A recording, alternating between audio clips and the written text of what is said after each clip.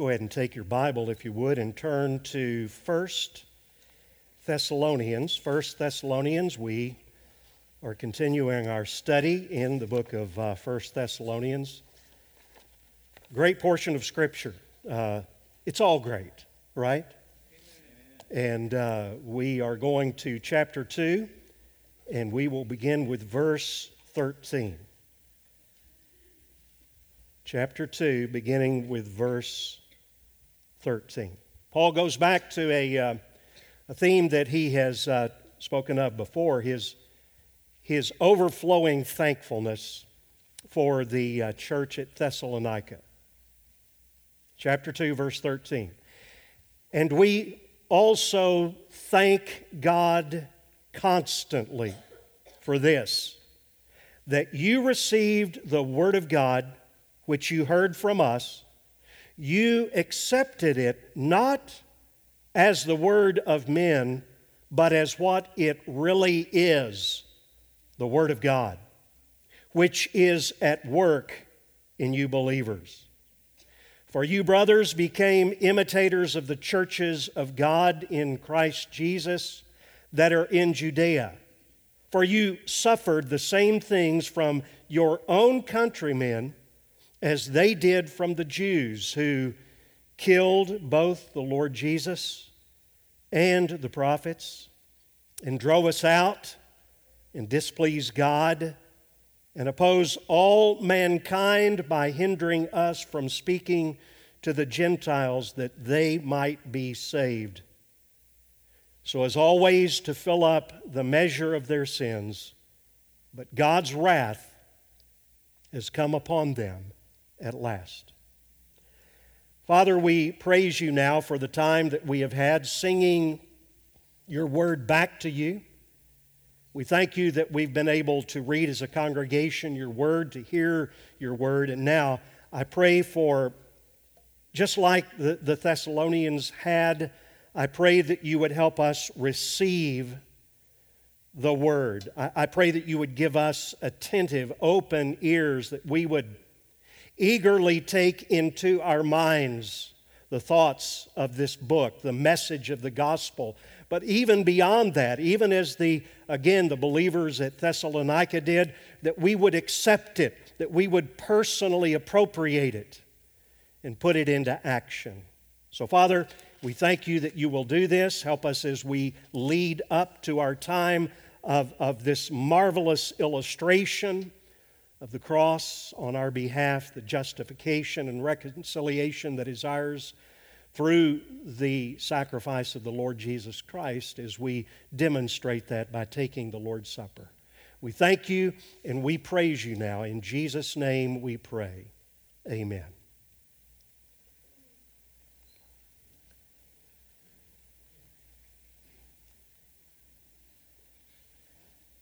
I think the greatest thing for a Christian parent is to be able to look at their children, their students, their young people, and see them walking in the things of God.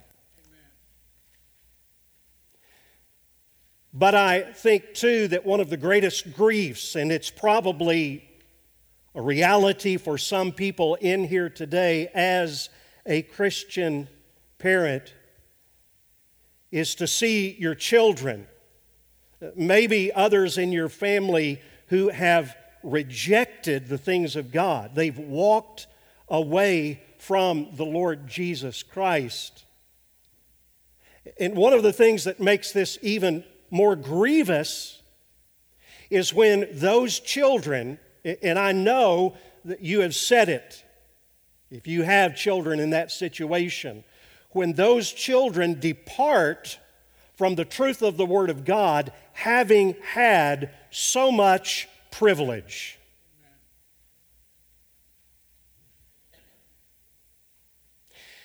That's what Paul is doing in this passage. He's looking at, first of all, his children in the faith for whom he is incredibly glad. He's overjoyed the church in Thessalonica. He's grateful. Now, if we want to step back and look back, we could go back to chapter 1. That took us 3 weeks or 4 weeks to go through, but there were 10 reasons for which Paul was grateful for that church there. He was grateful for how they had responded in the midst of hard circumstances, how they had received the word. He was glad. And remember this, the shocking thing is that these people had come out of rank paganism, out of idolatry, we learn at the end of chapter 1, and in only 3 weeks' time, that's how long Paul was with them, that they turned to following the Lord Jesus Christ. They made the most of the message they heard. And then Paul goes into a contrast. I find this very interesting. He speaks, and I believe it sadly. If you don't pick up on it here, we're going to go in just a minute to some other verses where you will see that there is grief, there is sadness in Paul's heart. Not that the Jews were his children, but they were his brothers. They were his kinsmen. And they became enemies of God's message, even though they had incredible privilege. I'm talking about centuries of revelation compared with 3 weeks, mind you, and had squandered all of those privileges. And look at the outcome. Just go back, if you've got your Bibles open, which I hope you do, the last part of chapter 1, he talks about what would be the outcome for the believers at Thessalonica. He talked about, and to wait for his Son from heaven, whom he raised from the dead, Jesus, who delivers us from the wrath to come. And he uses exactly the opposite terminology when he comes to the last statement that I just read to you about the Jews. But God's wrath has come upon them at last, or fully, or to completion. Now, remember this. Students, adults, all of us here, those of you listening at home, those of you in the overflow room, we are not talking just about a little church in ancient Greece and the Jewish people. I hope you've picked up on that, because you can have every privilege possible. You can have every opportunity to hear and to receive and to accept the gospel and still miss salvation. We read about that in a passage like the author to the Hebrews said, "For good news came to us just as to them," the Jewish people, "but the message they heard did not profit them. It did not benefit them because they were not united by faith with those who listened." So let's walk through this. You see the outline, very simple outline in your worship guide, some quotes. We're not going to go to the quotes as we walk our way through this, but they are important. So I'd love you to go back to those in just a little bit. Let's look first of all. There is a right way to respond to the Word. And by the way, whenever you see Paul using that here in 1 Thessalonians, 2 Thessalonians, many of his writings, the Word is equal to the gospel. It's the Word of God, which is the gospel of God. And he says this, "We also thank God constantly for this." Paul was grateful. And we find this out if we go back to chapter 1, verse 2. His gratefulness issued into something else. It said, "And we pray for you." Now, that's easy, isn't it? Isn't it easy for us to pray for those who are doing the right thing? That's easy, but I thought about this and I wanted to stop and make an application. What about praying for those for whom it is anything but easy? And I'll be sprinkling things as I have all along the way. I am talking about our current situation, but I'm talking about much more than our current situation, because our current situation, as I've said over and over again, is just a little slice of every other kind of crisis that has faced the people of God throughout the centuries. What about today, when there is so much opposite opinion about so many things? I thank God that I made the choice several years ago to never get on Facebook, at least to personally be involved in it, or other social kinds of media. You may think I'm outdated, a dinosaur, because I don't tweet. Well, I tweet sometimes when my voice breaks. I don't tweet social media. I don't do that. Every once in a while, I'll look at Jan's Facebook just to see what's happening, and I'm appalled. Here's what I'm appalled at. Not her Facebook, not her comments. You know, I always pray before I come up here, Lord, don't let me say anything. Okay. But here's what I've observed. I've observed Christians that I know are Christians. I watch their posts, and they post something, and then somebody else posts something, and they're also a Christian, sometimes members of this church, and they get angry. And I know I've been unfriended, not on Facebook. I know I've been unfriended, but they unfriend each other. And I was studying this, and I started thinking, Paul prayed for Christians that he got along with. Do you think we ought to pray for Christians that we don't get along with, who may have a variance of opinion about face masks? I'm not saying for you to give up whatever your opinion is, or your opinion on the whole racial tension situation and all of the things that are being said about those. I'm not asking you to, I could in a private conversation ask you to give up some of those thoughts. But here's why it's important that we pray for Christians that we don't agree with. That's really not what Paul is saying, but I thought, just forgive me for making an application that I think needs to be made to us as followers of Christ. Jesus said, I say to you, love your enemies, but do more than that, Christian. Pray. Pray for those who persecute you by unfriending you. Paul gets in on it. Bless those who persecute you. Bless and do not curse. Why? Why do we need to pray? And I don't know. This probably goes through your mind. I know that I'm preaching to the choir. I said that this morning in ABF. Maybe this is one of those echo chambers where we're all saying the same thing. I really don't think so. So let me encourage you to know that when you pray, prayer bridges the gap between you and other people. You can be here and they can be way over there. And I'm not talking about just geographically. Talking about with your particular beliefs. And the thing about it is, I don't see anything going on in those discussions that has anything to do with doctrine. It's one thing to disagree about some basic doctrines. These are all pretty much preferences about things. And prayer bridges the gap over what separates you. It helps you not to write people off. Does anybody have a problem with that? No testimonies, but I do. I do. Really, I'm just confessing to you. And I recognize it, so I try to pray about it and pray for those people. But if someone has hurt me, my tendency is just to act like they are a non-entity.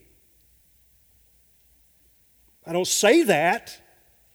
I just do it. And so this is a great exercise for me to pray for people that I don't agree with. Prayer can do wonders. Listen, students. Prayer can do wonders to overcome barriers of estrangement, or let's say that you have a rift between yourself and a parent or a family member or a sibling. Bitterness, anger has sprung up. The things that separate us. See, here's what I've discovered. If you love someone, you will pray for them, right? Amen. And if you don't love them, eventually, unless you're intentional, you'll stop praying for them. Because, again, I've discovered that when you pray, one of two things will happen. You'll either start loving or you'll stop praying. Just an application about Paul's heart for the church, this baby church at Thessalonica. So let's go back. Like a proud parent, in addition to the 10 things that we talked about in chapter 1, he was glad. Oh, this is so good. He was glad. Look at the bunch. He bunches up several different concepts. He was glad that they received the Word of God, the gospel, which they were messengers. They heard from Paul and Silas and Timothy, and they accepted it. So when Paul preached the Word of God to the church at Thessalonica, two things happen that have got to happen every time. I don't care if it's in ABF or the Sunday school, the student hour, or at Barnabas, or any number of places where you hear the Word of God proclaimed. The first thing you've got to do is receive it.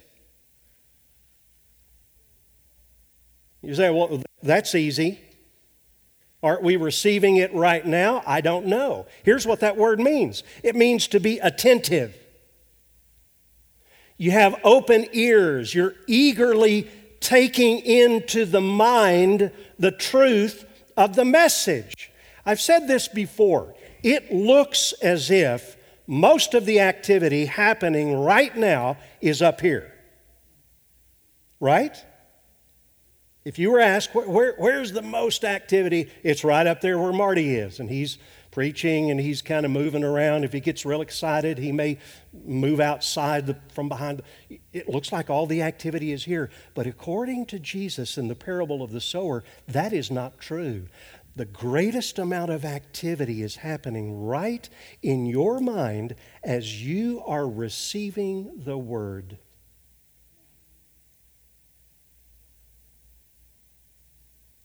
Jesus, in the parable of the sower, he used the illustration of birds. He said, birds come, and if that seed doesn't find its way into the mind and then into the heart, guess what happens? And he defines it later on, the enemy. The enemy comes and plucks away the seed from it just bouncing around on the hard earth of some of the hearers, some of the minds in a place like this. Most of the activity is right there where you're sitting. And that's why I've talked about before, the birds. We did a series on the parables of Jesus, and we talked about the birds of distraction. The birds of other thoughts, thinking about lunch. The birds about all kinds of different things can steal the Word. So make sure, right now, and particularly as we come to a call to receive, if you don't know Jesus Christ, to receive the gospel. I'm speaking to adults and children and young people. But you've got to receive it first into the mind. And then they didn't just do that. They accepted it. They personally appropriated it. They acted on it. And that is so huge.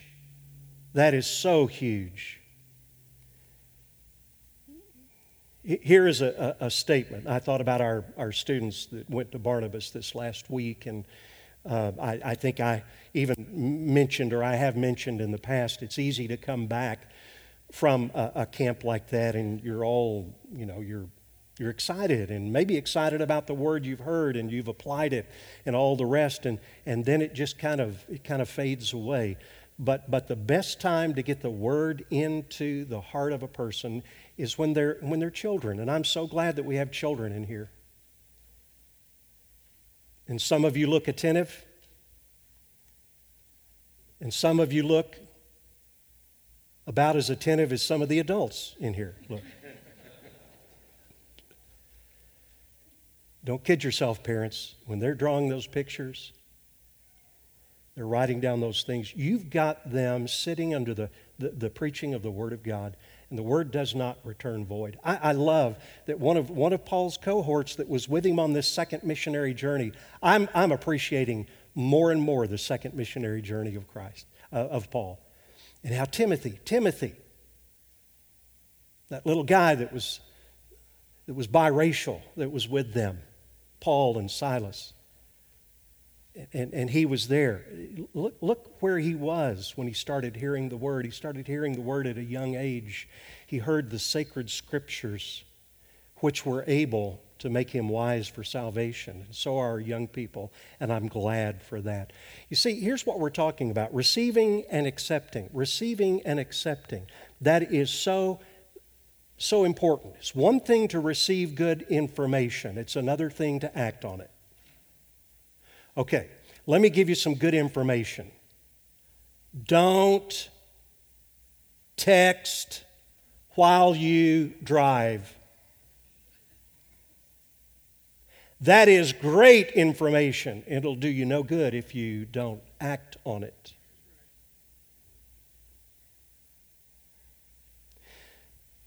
Here's what I can say to you. I just put up Timothy as a young child, and I'm going to look around for the oldest, George Gilbert. I don't see him, and I'm not sure if John Croce was in ABF earlier. But here's what I'm saying from the youngest to the oldest today. Be a lifelong learner from the Word of God. Don't ever let the gospel, the Word, become stale to you. All right, so they received it. They accepted it. But here's another thing. Again, he packs these words in here. Not as the words of men. Lord, help us.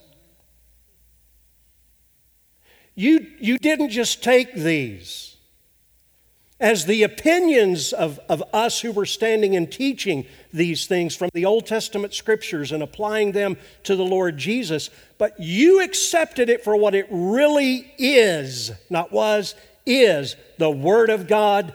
And then he goes on, which is at work in you believers. Again, Paul and Silas and Timothy were the messengers. They were delivering God's message.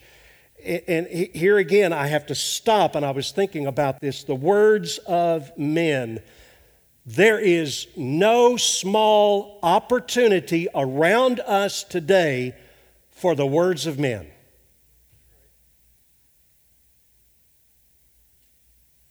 Again, heaven help us. There are so many people teaching so many different things, and they are the words of men. Don't be carried away. Paul says that. Don't let anyone take you captive by philosophy, empty deceit, according to human tradition. Gnosticism was rampant in those days. It's rampant today. According to the elemental spirits of the world and not according to Christ. And that's why we've got to do something. We have to do something every day. We have to take every thought captive to the obedience of Christ found in His Word. In other words, when you're confronted with any idea, it may be social media, it may be just in discussion with an individual or whatever else it may be. Here is the bottom line. Here is the acid test.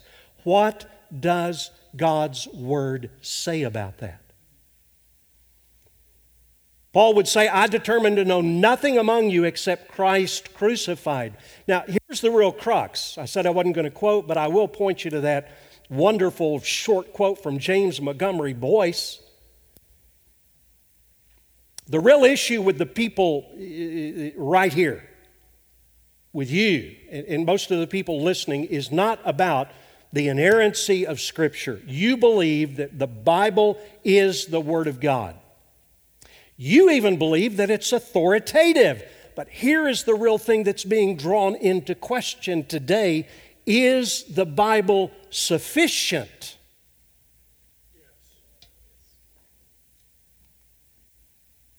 Paul says this, all Scripture. Now, he was referring at that point to the Old Testament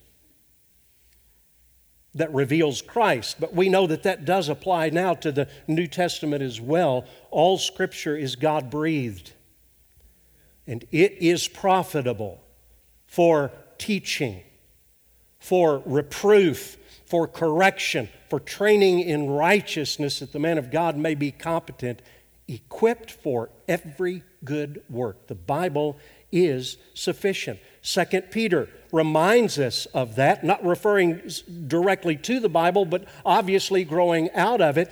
His divine power in His Word has granted to us, basically, here's what he's saying, everything we need.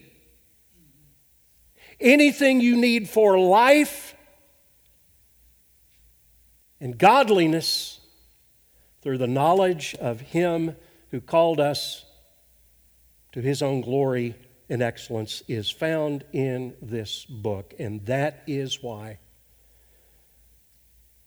when the three amigos came up to Troas, you remember they were bouncing around in Asia Minor, trying to go one place and then another, and the Holy Spirit was not letting them go because He had a plan for His mission work. And they get to Troas, and Paul has a vision in the night, and he sees a man that simply says this in the vision, "Come over and help us."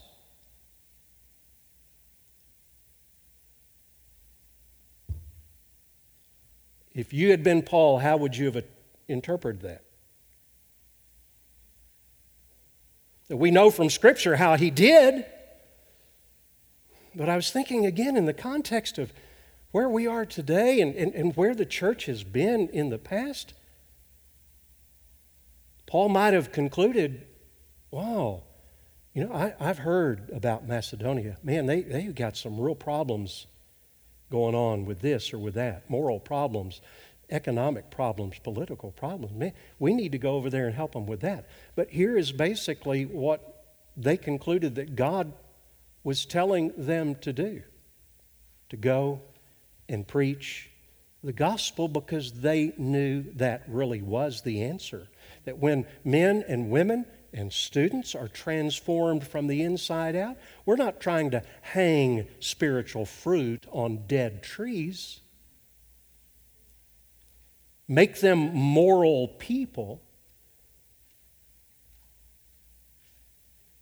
but rather see them transformed from the inside out. By the way, this word is good for all people in all places and at all times.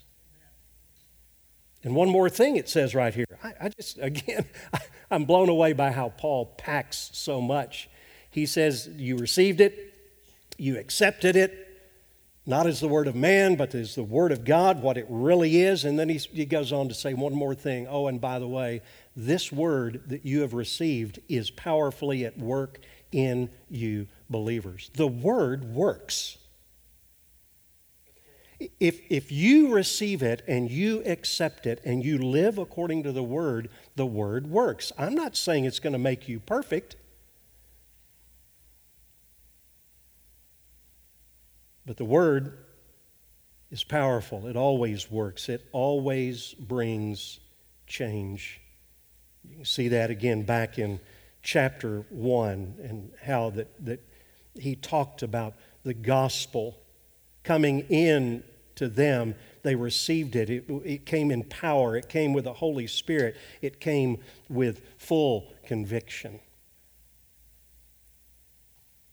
We believe that the Word of God is living and active, and that it's sharper than any two-edged sword, piercing to the division of soul and spirit, of joints and marrow, discerning the thoughts and the intentions of the heart. For the Thessalonians, listen, they not only got it, I'm talking about the Word, they not only got it, but the Word got them.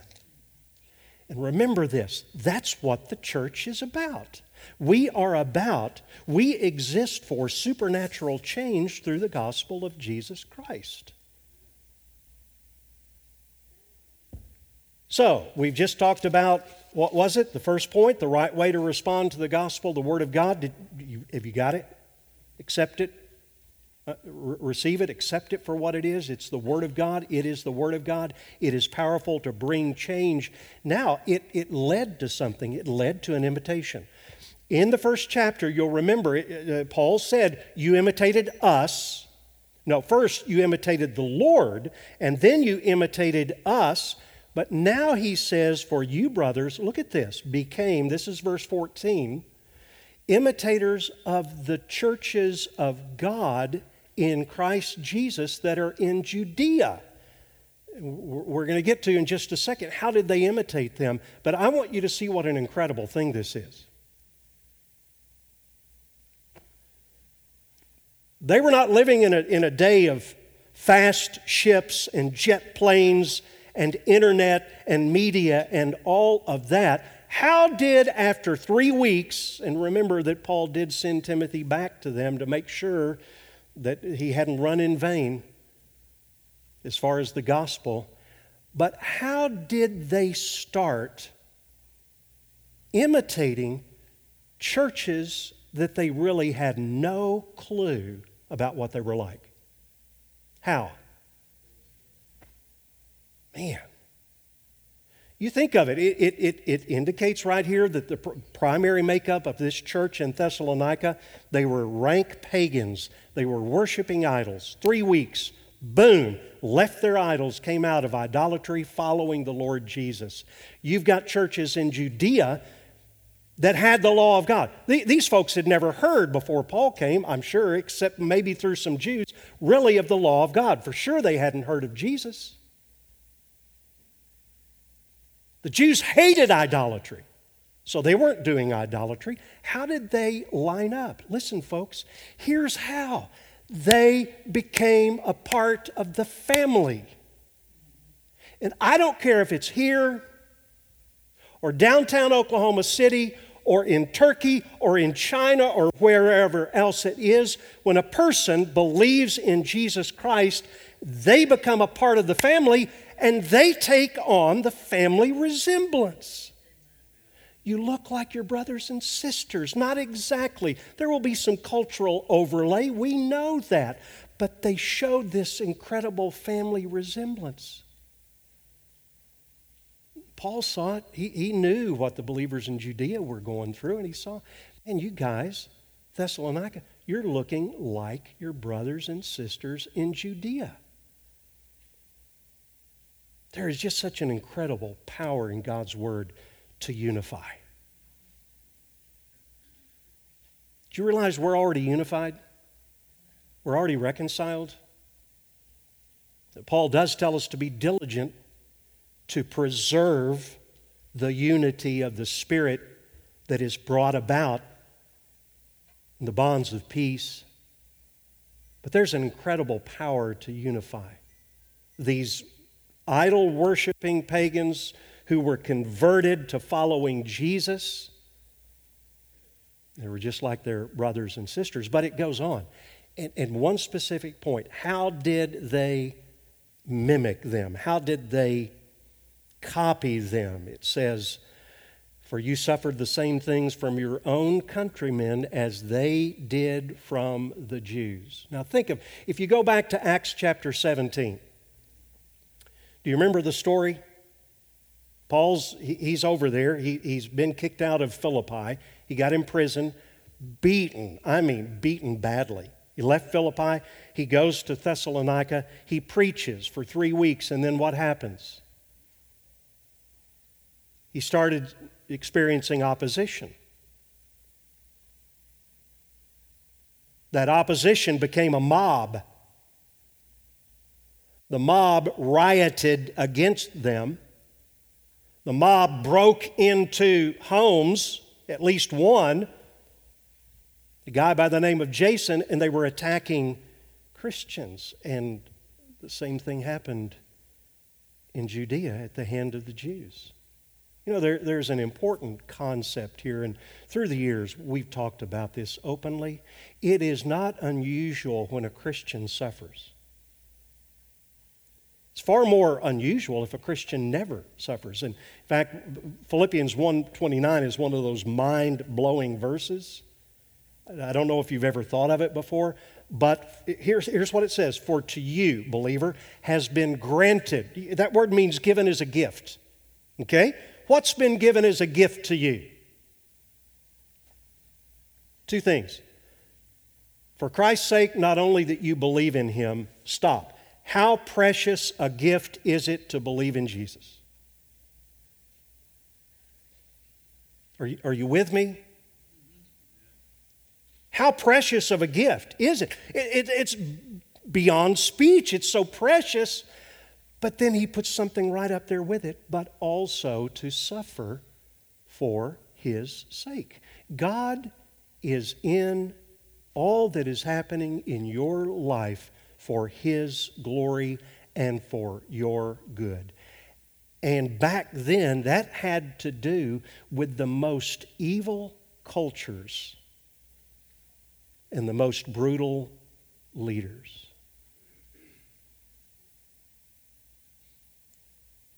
Last thing.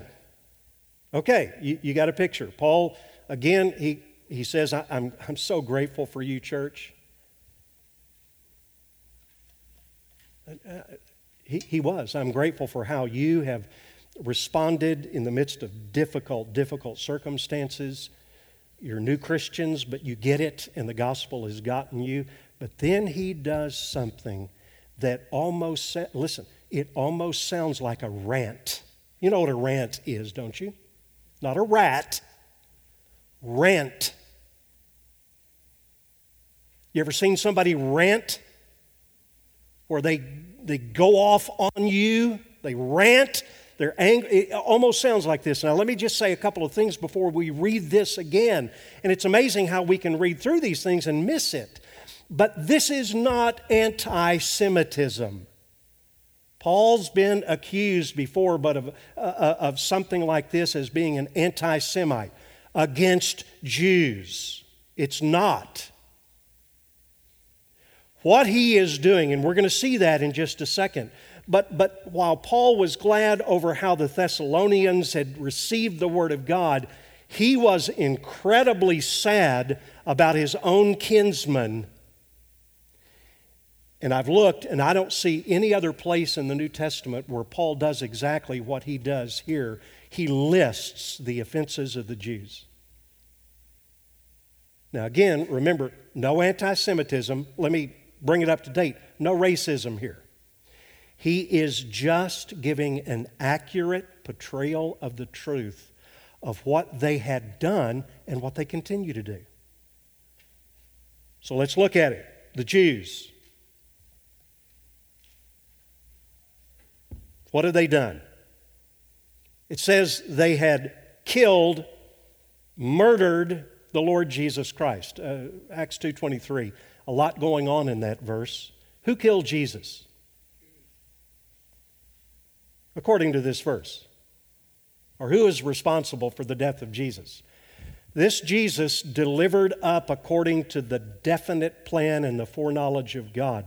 Did God have something to do with Jesus' crucifixion? The answer would be yes. He did. Second, Peter is preaching here on the day of Pentecost. You crucified. He's pointing at the Jews who were not, some of them not even there that day. You crucified. Then he indicts, Peter does, a third group. That would have been the Romans by the hands of lawless or wicked men. So back in Thessalonians, here Paul is saying, you killed the Lord Jesus. Oh, not only that, you killed His messengers. And there are so many allusions to that. You go back into the Old Testament, you read, but one of the summaries best given is in Matthew 23, where Jesus is speaking to the Jews. Thus you witness against yourselves that you are sons of those who murdered the prophets. so that on you, now watch this, may come all the righteous blood shed on earth from the blood of innocent Abel. That's back at the very beginning. That was the first murder, to the blood of Zechariah, the son of Berechiah, whom you murdered between the sanctuary and the altar. So he says, okay, choose. This is just fact. You killed the Lord Jesus. You murdered the prophets. You drove us out and you displeased God. There are so many, you can go back to the Exodus and find so many statements of how the Israelites just wore God out, displeasing Him. But I chose this one out of Romans 8:8. Those who are in the flesh cannot please God. It says, you also, He's not through. You oppose all mankind by hindering us from speaking to the Gentiles that they might be saved. And then this almost makes a person shudder. So as always to fill up the measure of their sins, the cup is full, but God's wrath has come upon them at last. Now, once again, was Paul an anti-Semite? Was he a racist? No. Let me just show you the heart of Paul. This is scathing. But you've got to balance it with other portions of Scripture, like Romans chapter 9, where he speaks of their privilege. We started out this message by talking about privilege and the incredible tragedy of privilege that's squandered. Paul's heart was, I'm in anguish, unceasing sorrow, great sorrow. I wish that I myself might be accursed and cut off for Christ for the sake of my brothers. And then I've skipped over some things to show you that in chapter 10, verse 1, his heart's desire in prayer was that the Jews would be saved. But listen to the privilege that they had. I wish myself that I were accursed, cut off. They are Israelites. To them belong the adoption, the glory, the covenants, the giving of the law, the worship, the promises. To them belong the patriarchs. From their race, according to the flesh, is the Christ.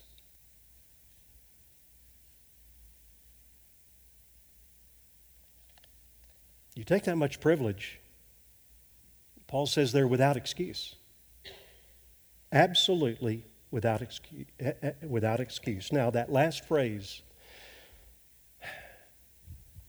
that says this, look at it.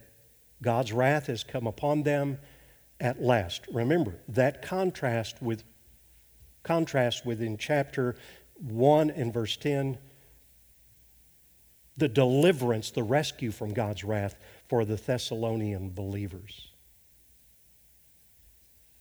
But this phrase is a theme that runs throughout Scripture. I looked at this a lot this last week. God's wrath coming upon them at last. This could refer to the end time when God's wrath will ultimately judge them. They will be cast into an eternity called hell. But here Paul is speaking in the present tense. God's wrath has come upon them because with all of their great privilege, they've turned their back on God. A last thought before we take the Lord's Supper. Does God, is it revealed in the Bible, and the only thing that matters is what does the Word say? Is it revealed that God judges nations? Yes. I heard one yes.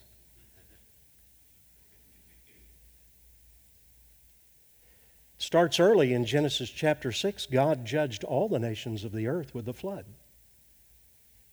Genesis 15:16 was a prophecy about, and this is interesting because the language comes from that.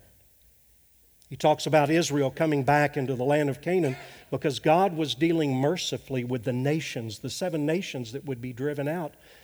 And he said, you're going to be in slavery down in Egypt, because the iniquity of the Amorite is not yet full. but it will be full. And I'll send you in to dispossess those nations from the land. Did God judge in Genesis 18 and 19 two cities, significant cities called Sodom and Gomorrah? For what?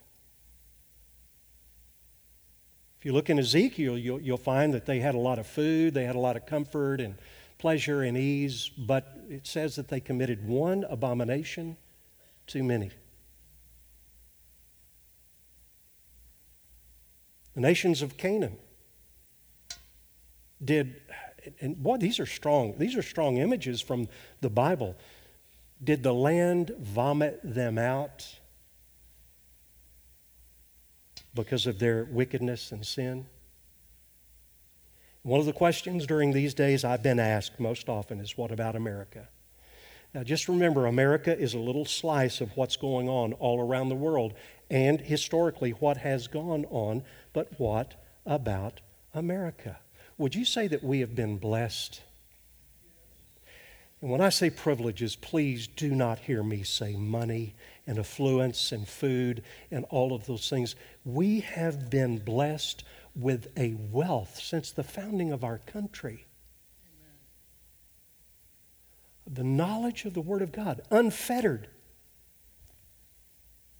Churches shut down in California, that's an anomaly for us. We're used to freedom to worship, to look at this book and take it in.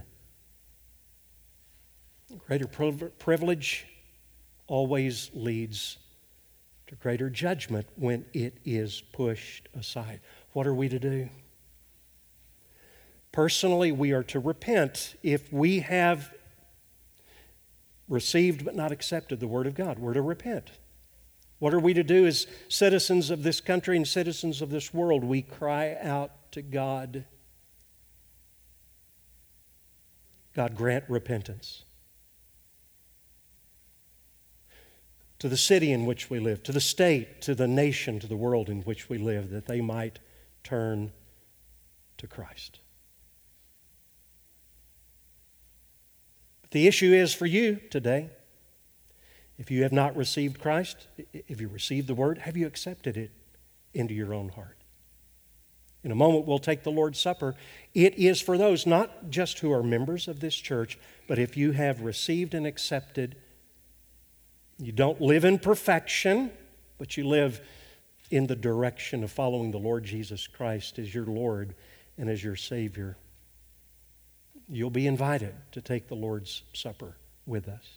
I want to pray for you, and then we will partake of the Lord's table together.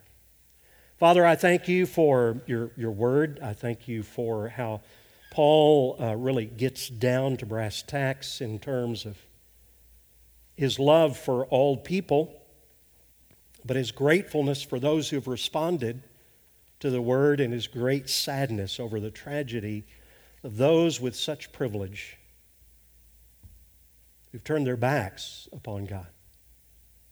Lord, I'm thankful that you're not through with the Jews. I don't understand all of that. I just know that they are still included in your divine sovereign plan. We are glad for that, but it will not come apart from them repenting and believing in their Messiah. So I pray that that would happen. I pray that it would happen in this room today, that people would turn away from sin and idolatry and turn by faith to Christ crucified. Lord, let it not just be a transaction, a business transaction, but something from the heart. And God, make it real and make it last. And we thank you.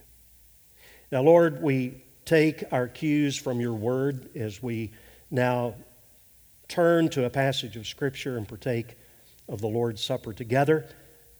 I pray that you would help us as we do so. I pray this in Jesus' name. Amen.